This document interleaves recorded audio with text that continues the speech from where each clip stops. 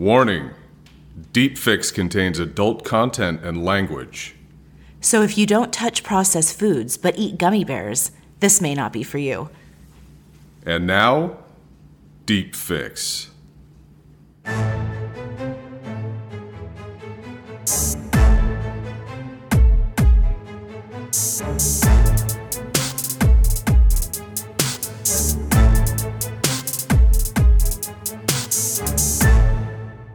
Hello, and welcome to Deep Fix, where we get a fix of all of our favorite obsessions. I'm your host, Jen B. And this season, we've been doing a deep dive into the epic Real Housewives of New York City, seasons 1 through 3. And this episode, we're breaking down RHONY's season 2, episode 9, Wife in the Fast Lane. Now, let's get our fix.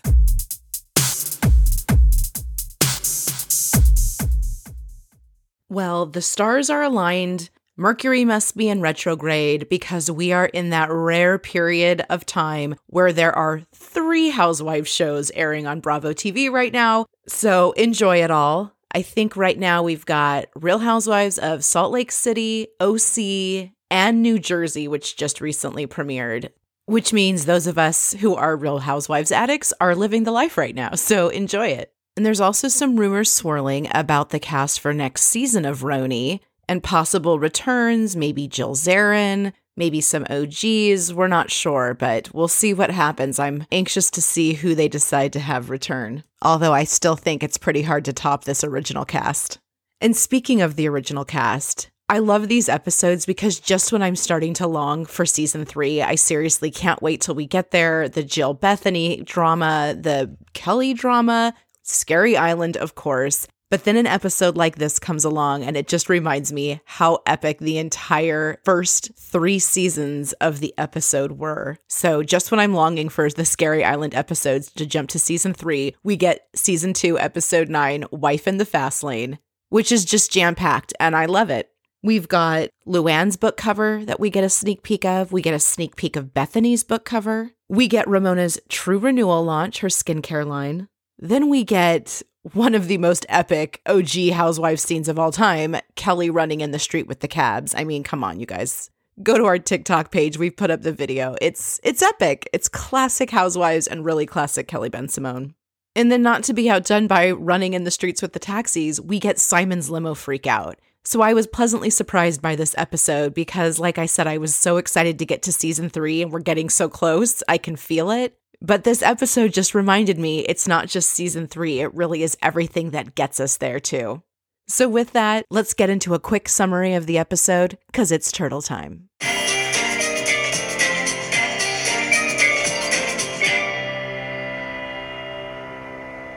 We'll keep turtle time short this week so we can dive right into mentioning it all about this episode. There's just so much to cover.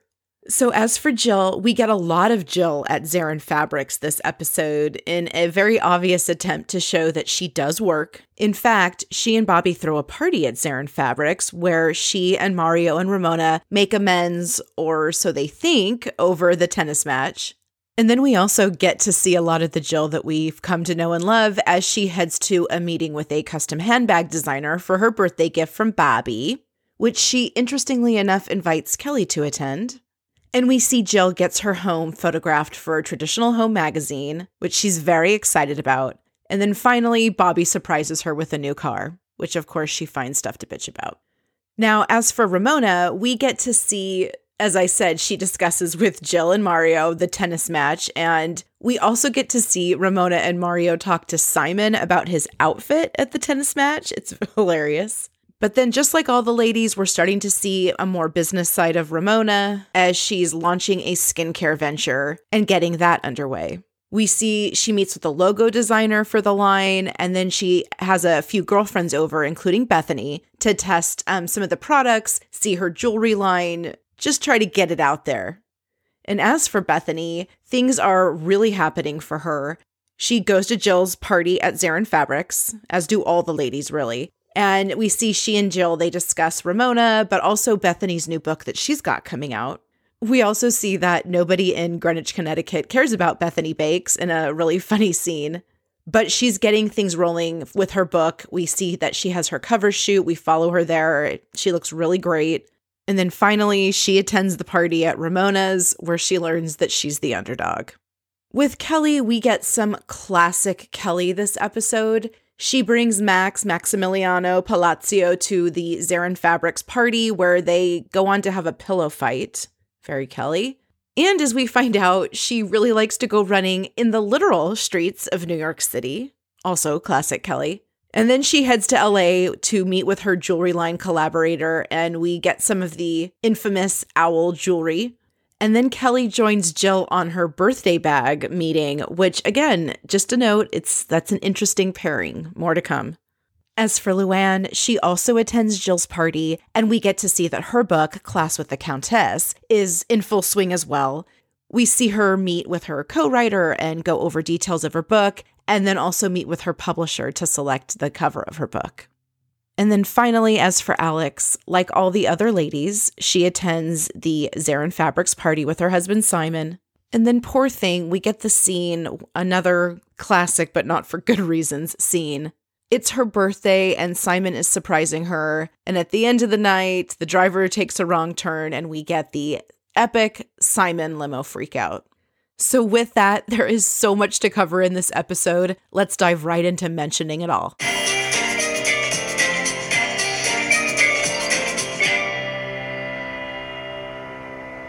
All right, let's get into our deep dive of the episode. This is another one of the episodes that open with Jill, and I couldn't help but feel right off the bat that this whole little scene here seemed so similar to the Kelly damage control scene that we saw last episode. We open with Jill. We've got her confessional, and she's telling us about working women in New York City, and she's a businesswoman, retail is in her blood, and of course, she's at Zarin Fabrics. And I say this seems so similar to the Kelly damage control scene that we saw last episode because this just feels so similar. Mario just got done giving it to her about the fact that really what she fills her days with are shopping, lunching, going on trips with Bobby. And Jill seems determined to control the narrative and act like she is a very hardworking woman at Zarin Fabrics. And I just think this really shows that Jill is starting to get the housewives game. And again, they're making it up as they go along. It's kind of being created as this ball is rolling. But Jill definitely wants to control it, and she's really catching on.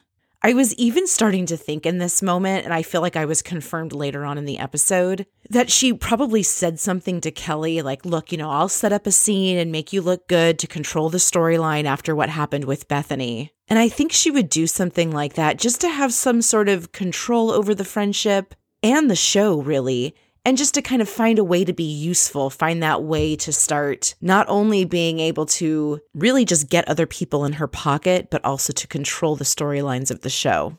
And then we open up at the big Zarin Fabrics party. I couldn't help but remember Jill said something on a podcast about the first season or two. She spent a fortune. This was before, again, this is the prototype for the housewives. There were not big budgets. The production wasn't paying for many of these trips or things that they were doing. They were just simply following these women around on their lives, so they had to bring something interesting to the table. And hence, Jill spent a fortune throwing all these parties, having interesting things for them to come film. I just couldn't help but think this is probably one of those times. Although, as she points out, there's an ulterior motive because it does get customers to the business as well. So there is an eco-friendly line of fabric that's coming out. They're using that as an excuse to have a launch party at Zarin Fabrics. And we see Jill. She's in this purple and brown dress. It's really one of the only kind of loud items that she wears when she gets a little too Liberace that I actually like. She looks really nice. And we hear her explain she's invited all of the housewives. So we see Bethany arrive. She's in a really cute short black dress. Ramona's in a black dress too, but has this great white coat that she's got over it. She looks real slick. So does Mario. Luann then arrives. She's, of course, wearing a brown suede jacket with fringe down the arms. Very Luann. And then we also see Alex and Simon arrive. She looks great. I believe she's wearing that black coat that we see her purchase in St. Bart's on that obnoxious shopping spree with she and Simon. What was it? Roberto Cavalli, I think, perhaps? And then I also noticed she's wearing that, I think, when she first meets Luann back in season 1, when they have the little dinner meeting with Luann, Bethany, Jill, and Alex. So again, I always say they seem to spend a bunch of money on this crap, but she at least wears it. So then we see Jill approach Mario and she goes, "Oh, hey, Mario, this is where I work." And she puts it in quotation marks and they kind of joke things. They seem a bit lighter than they were when we left them at the tennis match. But of course, in Jill's confessional, she says Mario, because of course it's not Mario, it's Mario. Mario is like a dog with a bone. He had to bring up the tennis again. Jill is just, to their face, seems like it's okay. But of course, in her confessional, she's bitching. And although Mario is really never calm, he seems like he's a bit more calm. And I have to give it to him. He hits Jill with a couple of really good points. He simply reiterates that, look, I invited you, and if you want to set up a game, go for it. But he would never set her up with a loser. He was going to make sure that she had a good time, and he really wishes that she would have trusted him. And what is Jill's response? Typical narcissist response. Well, then, you should have invited me and then who I wanted to bring. It's like she just constantly excuses her own behavior and makes up the most absurd excuses. What does Bethany say? Get over yourself. But it looks like Jill's finally like, okay, no problem. I should have trusted you. But of course, in her confessional, she says Mario's ego is so big, I just said okay to appease him. And then we get a really funny scene with Mario, Simon, and Ramona, where Mario is telling Simon that he was surprised at tennis because, he's always dressed to the nines, very dapper. But at tennis, he looked like he was going to 7th grade gym class. And Mario wants to know where was the designer tennis outfit. And you can tell Ramona is just so annoyed to even be talking to them. And so she chimes in with that she's surprised he didn't just buy something new. And Simon explains that he actually did just buy that outfit earlier that day. But Ramona can't let it go. She's got to give him a snappy response. So she says, "Oh, you bought that day? Really? Now I'm really disappointed in you." And we see in her confessional, she says Simon's outfit was really annoying. And in fact, everything about Simon annoys her, which it doesn't take a rocket scientist to figure that out. And then we get a great Bethany confessional where she explains that yet again, Jill and Bobby are having another party. And of course, she'll go to any party that they have, which is a time-consuming task because they throw a lot of parties. And again, it's Bethany's worst confessional look. It's that purple bustier with the jacket and the Luann statement necklace. We go over it in the last episode. Feel free to listen to it. It's just hideous. But we see Bethany telling Jill and Bobby about Ramona's rules. Remember those ones that she wrote for Cosmo magazine? And that she has a whole new set of rules. So she starts leading into them. Number 1, she says, no textual relationships.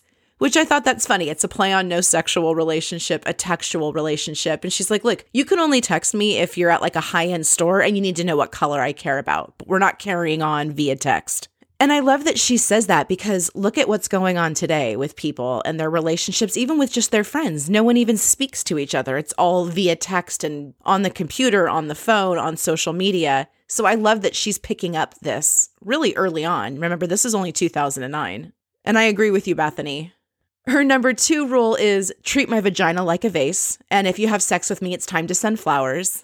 And you can tell Bobby's a little bit embarrassed by this. But of course, Jill's like, don't you love that line? And Bobby starts to kind of pull away and says, oh, we got to go on the road with this routine. And he just kind of starts to slink off. And it was the first time I noticed Bobby's reaction to Bethany being a little cold. And again, I said it last episode, and I think we really see it this episode, that the cracks between Bethany and Jill's relationship are really starting to show before we even know it. In Bethany's confessional, she says, look, it's no offense to Ramona's rules, but it's time to revise these from when she was like in a Baywatch red thong bathing suit, a chignon, and was tanner than George Hamilton. And then there's just this little snippet of a scene of Bethany speaking with Jill, which I thought was very interesting. We don't get the full thought. You can tell it's cut. But Bethany explains that Ramona's a little upset because she told her about the book. And I just thought it was interesting. Bethany is starting to pick up on people getting a little upset at her success and also just a little behind the scenes. And then, of course, fashionably late, Kelly arrives with Maximiliano Palazzo. Kelly's got a 60s outfit on that has really given me like Austin Power vibes. She's got this 60s print dress with a white furry coat, tights, and purple suede boots. And I've never noticed this before, but as she walks in with her, hi, she looks at the guys who are taking names at the door very quickly and says, hi, I'm Kelly, and just keeps walking. as if she really is like a Madonna, like a one-named person. I'm sorry, but if she walked in and there's a guest list and said, "Hi, I'm Kelly," and walked by, these people have no idea who she is. It was so pretentious. But again, she lives in that world, and the fact that we learn just in a little bit that she also worked at Elle Accessories, it starts to paint a very clear picture of the world that Kelly tries to mimic.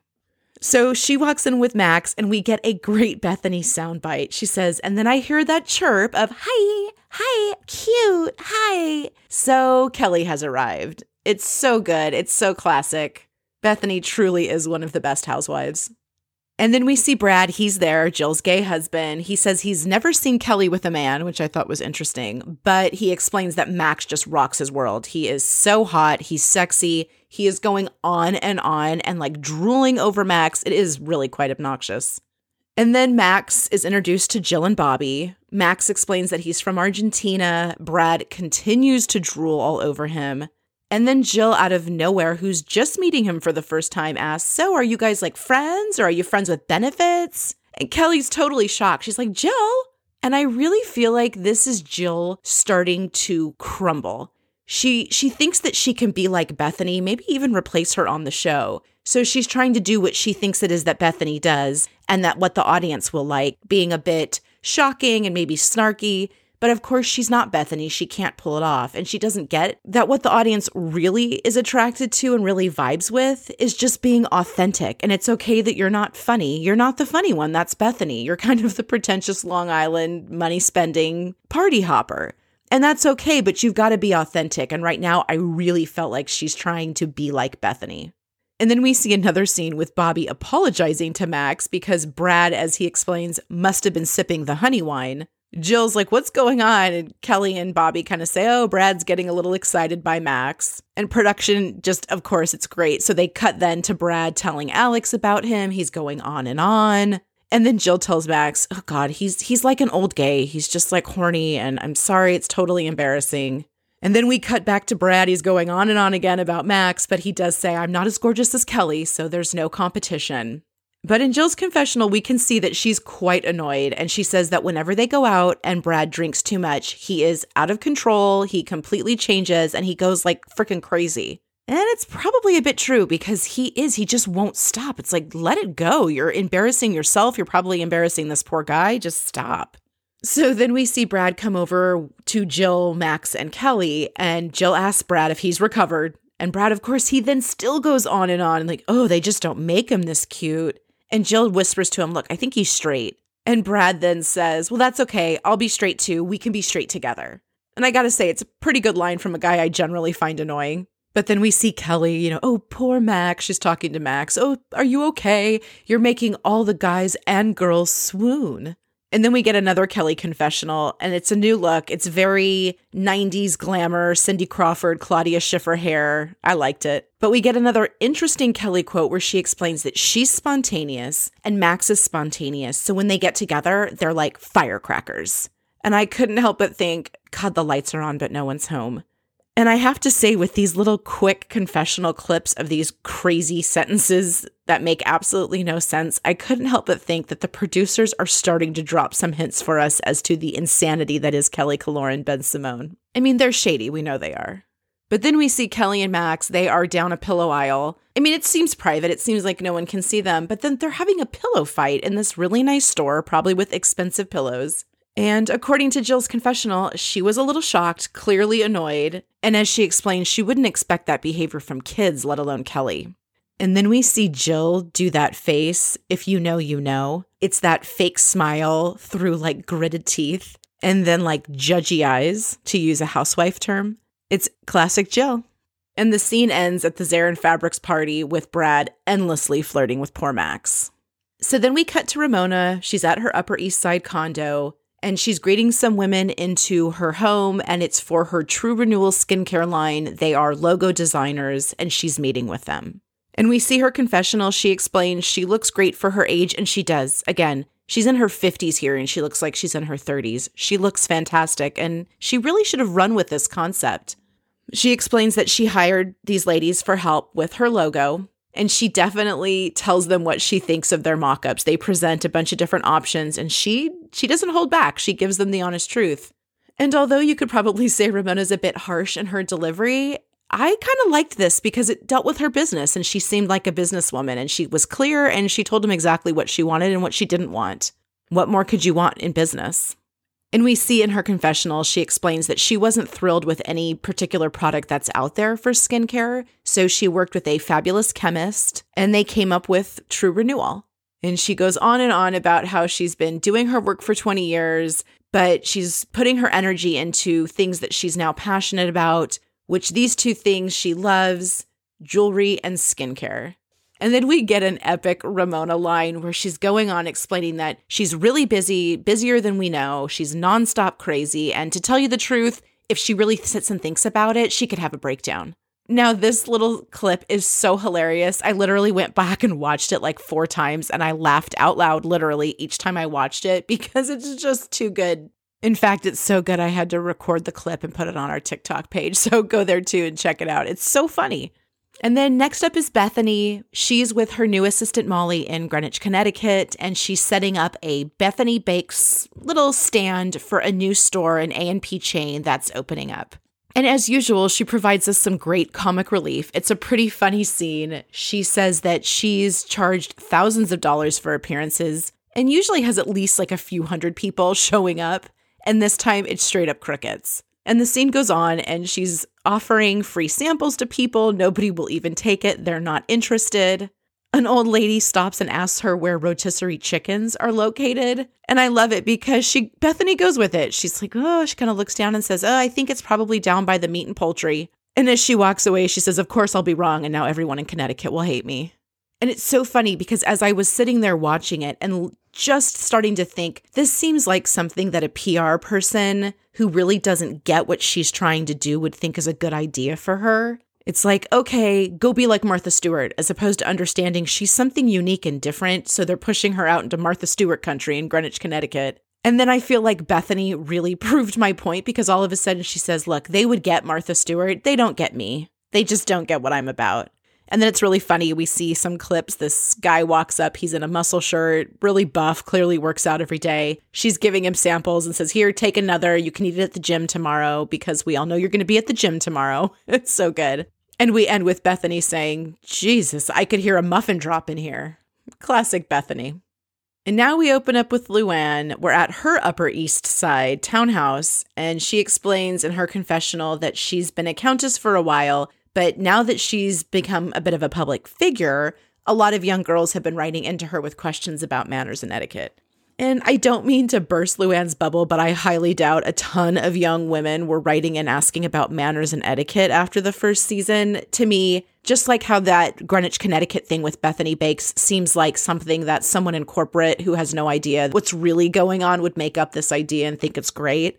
This concept seems like a book editor or the publishing company's idea. Like, let's say you're making the manners and etiquette book because there's a ton of questions about manners and etiquette. It's like, okay. And so Luann has her co-writer come over, Diane Reverend. And as we're introduced to Diane, we get another name flash explaining who Diane is. And I couldn't help but think, man, the companies involved in this book were really going for it and probably had a deal with Bravo about who got to be highlighted and how many times. Because if you recall, those involved with her book get a flash of their name at the page 6 party. Now we get this with the co-writer, and then we're about to see one with the publisher. And as I was watching Luann, she's talking to her co-writer. The co-writer is asking, how many kisses do you like to give? On which side of the cheek? Blah, blah, blah. Getting some information, digging in. And I couldn't help but think this is why Bethany's book becomes a success and why I don't think Luann's was even near what Bethany's did was because it has to be authentic. You need to write it from a place yourself. Not saying you can't have a co-writer, but if all they're doing is asking you questions and then putting it in their voice, it really isn't anything different, special, unique. Just like what Bethany was doing. It was different. We hadn't seen it. But we do see Luann. She's giving some good ideas. She talks about other chapters in the book. And so it's not to say that she's totally uninvolved, but it just seemed very different than the way Bethany would have handled something like this. And then next we're on to Kelly. We learned that for a time she worked at Elle Accessories. And so I think this whole jewelry thing must have seemed like a good fit for her. But I couldn't help but go back and think of The Devil Wears Prada, the book and the movie about Vogue and all of that stuff that went on, because I'm sure, Elle, it's not Vogue. Sorry, Ms. Wintour. I'm not trying to say it's the same, but it's definitely that same universe and it's very similar. And Kelly's behavior, especially when I saw her walk into the party and say, "Hi, I'm Kelly," to the people taking names and just walk by, the whole thing just seemed very much that whole bullshit industry. But as Kelly explains, she's in Los Angeles to meet with her friend Pascal. She's just signed a jewelry deal with Pascal Moab, and we're about to be introduced to the infamous owl jewelry. And just as a side note about jewelry, in 2015, Kelly had about $50,000 worth of Hermes, Cartier, jewelry, scarves stolen out of her Escalade while she was on a business trip in Martha's Vineyard. And as I always say, Roni seasons 1 through 3 was the prototype for all the other housewives that came after. And they were the first to do many of things that we now just know as housewife tropes. And even with this, in this string of Kyle Richards, Dorit Kemsley, all these housewives who seems to have their house broken into and jewelry stolen, well, just so you know, in 2015, Kelly was the first victim, housewife victim, that is, of jewelry theft. So Kelly then explains that her jewelry line started with the owl, and we see the owl pendant. It's that same owl that she's wearing on her t-shirt where she's running in the streets with the taxi cabs. And an interesting note about the owl, Kelly was sued right after this, I think in 2009, 2010, about the owl from a gal that she used to work at with Elle Accessories, who said that this was their idea together. And mind you, it wasn't to design the owl. It's not the design of the owl that the gal was suing Kelly over, because apparently this was an old vintage piece of jewelry that was the inspiration. But her former coworker said they had some sort of oral agreement to replicate it and sell it. I don't really think she would have had a leg to stand on. Good for you. If you had a contract in writing, I might have something to say about it. But I do still think it stopped Kelly's jewelry line in its tracks. And we get a Kelly on-the-spot confessional, bring back the on-the-spot confessionals, where she explains that Pascal Moab has Heidi Klum, the Gastineau ladies, Nicole Richie, and as Kelly explains, he's a jewelry maverick. And we see Kelly sitting with him, and she's going, "Oh yeah, they were thinking about a photo shoot like Charlie and his Angels with me, Nicole, Heidi." She really has a way of making herself feel very important and somehow weasels her way into being important. And as she explains to Pascal, she's creating this line not to just get into jewelry, but she's creating this line because she saw a void, which I don't really know what the void was. I wish she could have elaborated on that. Is there a void of like owl stuff, of nice jewelry at a good price point? I'm not quite sure what the void is, but apparently she saw a void and she's trying to fill it. And then in her confessional, she goes on to list a bunch of celebrities that wear her jewelry. But with this line, she wants a great price point, something that everyone can afford so that anyone can be a part of what they aspire to be. Please, it's so pretentious. But then we get to see some samples of her jewelry in this meeting. And I have to say, they all looked great. Nothing was bad. It was good style. I probably would have worn some of it. And as we end the scene, we hear Kelly say that she hopes that 20-somethings to 40-somethings will be wearing this stuff like crazy. So then we go back with Jill, and again, she's at Zarin Fabrics. She's really pushing this working woman shtick. And we see her, she meets with some customers, she helps them find drapes.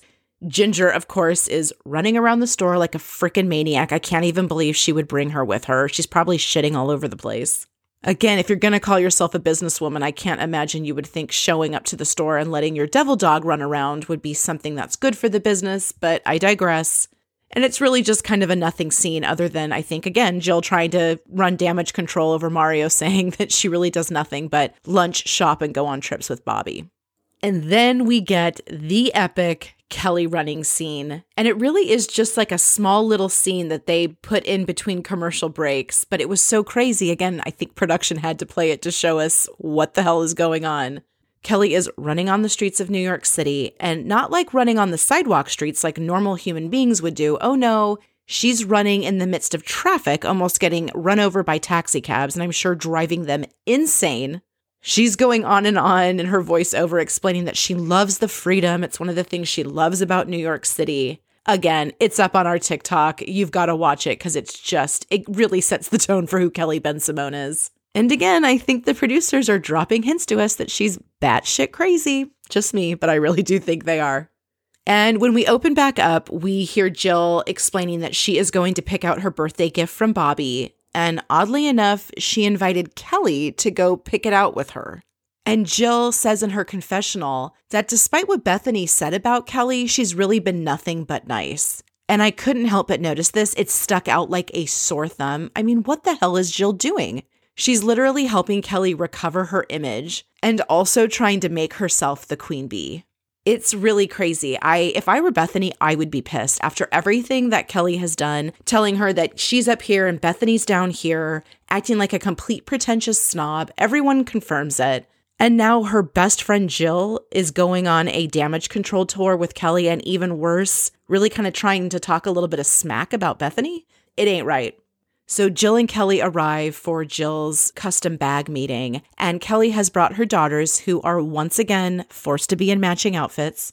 As I've mentioned in previous episodes, she's got some weird thing about the kids matching, and most parents will do that with their kids sometimes, but I mean obsessively, where when they're not matching, go back to previous episodes, she forces them to put on other clothes to force them to match. It's a bit cuckoo. But anyway, Kelly and Jill and the kids go up to meet with custom bag designer Beatrice Amblard. And I didn't know it at the time, but Beatrice Amblard is a freaking big deal. She worked with Hermes for years, so much so that she was sent as the Hermes ambassador to open their San Francisco boutique in the 80s. And then later on, she launched her own line called April in Paris. She is a highly sought-after, world-renowned leather worker, bag maker. Again, I knew these bags were expensive when I was watching it at the time because we get a price flash, of course, but I had no idea how big of a deal this lady was. And it kind of makes a bit more sense as to why she would want to bring Kelly to impress her too. So here we get a confessional from Kelly where she explains that she used to work at Elle Accessories. And like I said, things start to make a little bit more sense about who she is and how she behaves. And as she explains it, because she worked there, she had the privilege of seeing the most beautiful jewelry in the world. And as they're sitting with Beatrice, we're looking at some of the colors and some storyboards, and she's got some sample bags. And Kelly puts her daughter C on the spot because some of the stuff is written down in French, as Beatrice is French. And she asks C, can you read any of this? And forces her to kind of read. And who knows what happened to make this occur, but her other daughter, Teddy, grabs one of the kind of the garment bags, the bags that your bag comes in. It's usually like those felt nice bags to protect the purse. Teddy then puts her head in the bag and she's kind of hiding. And I feel, if you remember a couple of episodes back where I talked about when Jill went to introduce herself and she used her dog Fluffy as kind of a barrier to not have to talk.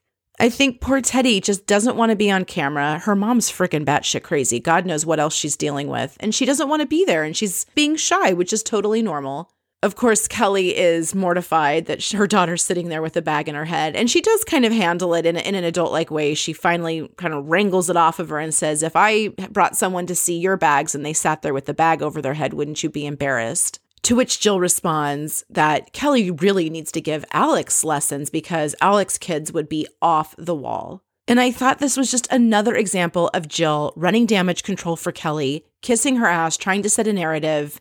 I feel like they're already in cahoots, and how she could do that to Bethany is beyond me. And so then Kelly goes on to explain that, look, when her kids like someone, she automatically likes them.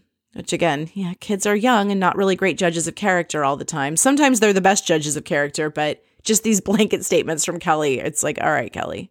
And so they're looking through samples and looking at purses, and Jill wants Kelly's advice on which bag she should get, what color. And then we get, as I mentioned, a price flash, because man, do they love to do this in the beginning seasons. And we get a price flash of brown crocodile bag, $16,000. And they're actually showing a price tag on the bag, and it does say $16,000. And I remember when I was watching it in 2009, watching it live, I was like, what the hell? $16,000 for a friggin' purse? You got to be kidding me. But now knowing that Beatrice is a famous Hermes bag designer, it all starts to make sense. But even Kelly, who lives a pretty privileged life, is like, whoa, Jill was going to drop $16,000 on a bag? Like, good for her. And she tells Jill, you are so spoiled. And of course, Jill responds with, well, we're actually going smaller this year because last year was big jewelry. She loves to show off, and it does get a bit much. And then we get a confessional, though, of Jill saying that, in this economy, she just thought it would be in bad taste to be spending crazy. Because remember, this is 2009. And for those of you who aren't old enough to remember, in 2008, we had the financial crisis, which was in full effect at this point and ended up leading to the Great Recession. And so Jill says, she didn't want to spend a fortune. However, she didn't have a bee bag, and Bobby said he would buy her a bee bag. So glad she didn't spend a fortune as she's spending $16,000 on a purse. And then we cut to Luann. She is getting some more book stuff out of the way. She is at Gotham Books, her publisher. She's meeting with the team, going over some mock-ups for the cover, going over some marketing and press ideas.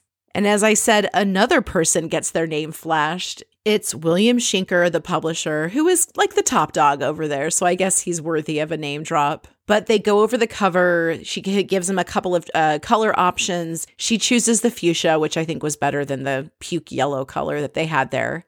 And Luann explains that they used a Ford modeling agency photo that she had done, which is a great photo. You can say what you want about Luann, but let's be real, she's beautiful. And as they flash the storyboards, we get the first look at her book cover. And they sit around the table with the other publishers. They're talking about her story. And as one of the ladies says, yeah, it's really a fairy tale story, which we don't know it at this point, but it's really not for Luann. And Luann's response is so telling. She says, oh, it was definitely a dream.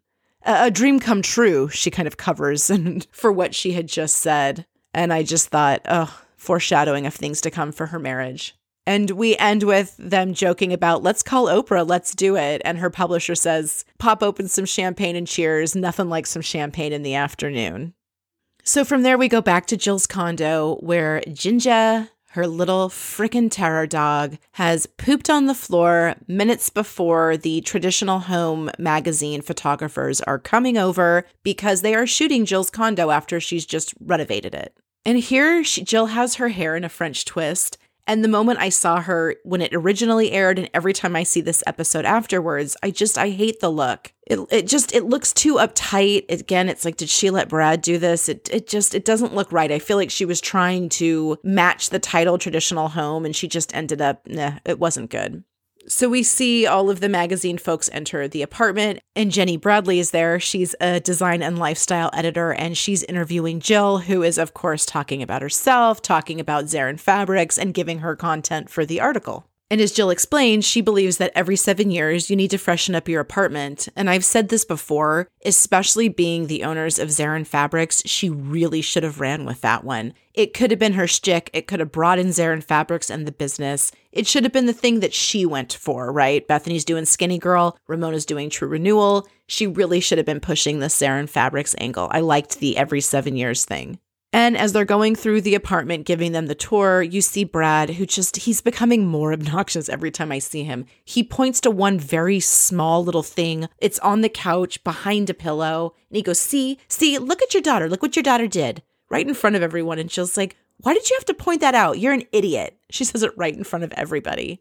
And we see in her confessional, she says Brad can drive her up the wall, but he did a great job on her apartment. She's very happy. Zarin Fabrics did a great job. And then we get this scene. Again, I really think this is a great example of Jill trying to be like Bethany, either thinking that she could carry the show and push Bethany out, or this is how she thinks she's going to get the type of attention that Bethany's getting. And so she asks them, do you have a PP? As they're saying, when they came here, do you have a PP? And she means a private plane. And they say, oh, yeah, we do. And she goes, oh, that's just one of my jokes that I do with my girlfriends. She's trying to be Bethany. Oh, does he have a big PP? Oh, it's just something funny I do with my friends. And then Jill, her confessional she says, that's just who Jill Zarin is. I'm funny. And it's like, no, Jill, that's not who you are. That's who Bethany is. You're the pretentious shopping maniac, right? That's who you are. But even Jill has some second thoughts about her hair because the scene ends with her saying, should I not have worn my hair up, as she's looking at some of the photos? And we end with Brad saying, oh, I actually think you look better out of focus. Ouch. So then we cut to Ramona's condo. Bethany is there with a few of Ramona's friends, and she wants to show them her jewelry line and her skincare line. And it's not a huge group. There really seems to only be about, I'd say less than 10 people there. But Ramona is letting them put on a little bit of the skincare. She's got all of her jewelry lined out. And the ladies are looking through. And Bethany points out to Ramona, okay, so your skincare line is True Renewal, TRU, but then this, your jewelry line, is True Faith, which is TRUE.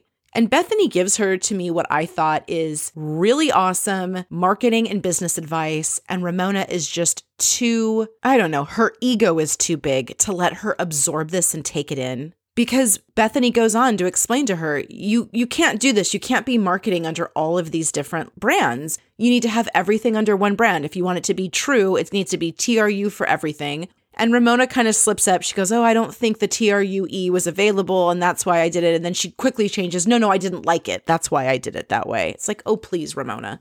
And we see Bethany's confessional. She says, look, I have built a brand from rubble, and I'm not saying I'm an expert, but everything has to be under the same logo. It's just not going to work. And she also explains that Ramona, however, is not good at taking advice.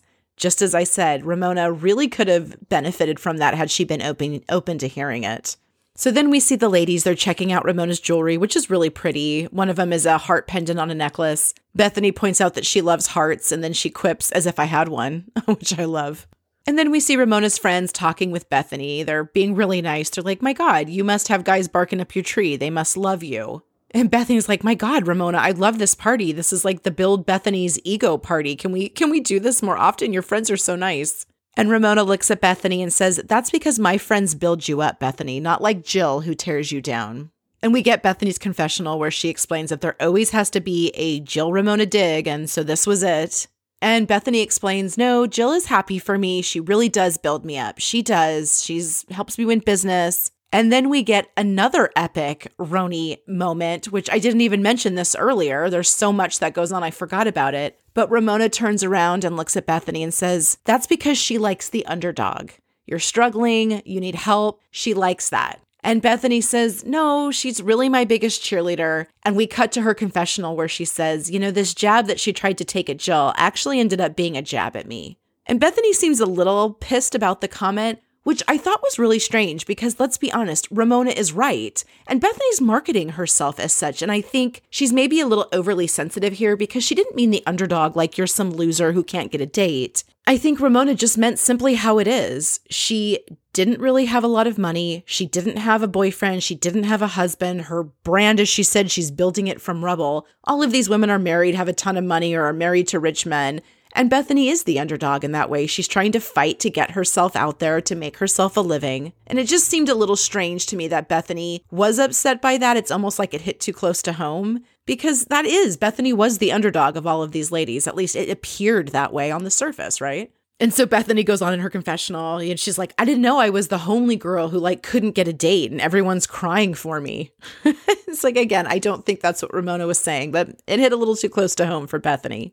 And then we get another classic Bethany line. She says, look, I'm not staying mad at Ramona. If I stayed mad at Ramona for everything she did, I'd be in a constant state of Ramona madness. So good. So we're back to the party. We see Ramona. She's letting all the ladies try the skincare. They're putting it on. And then Mario arrives home from work. We get a great Donald Trump reference.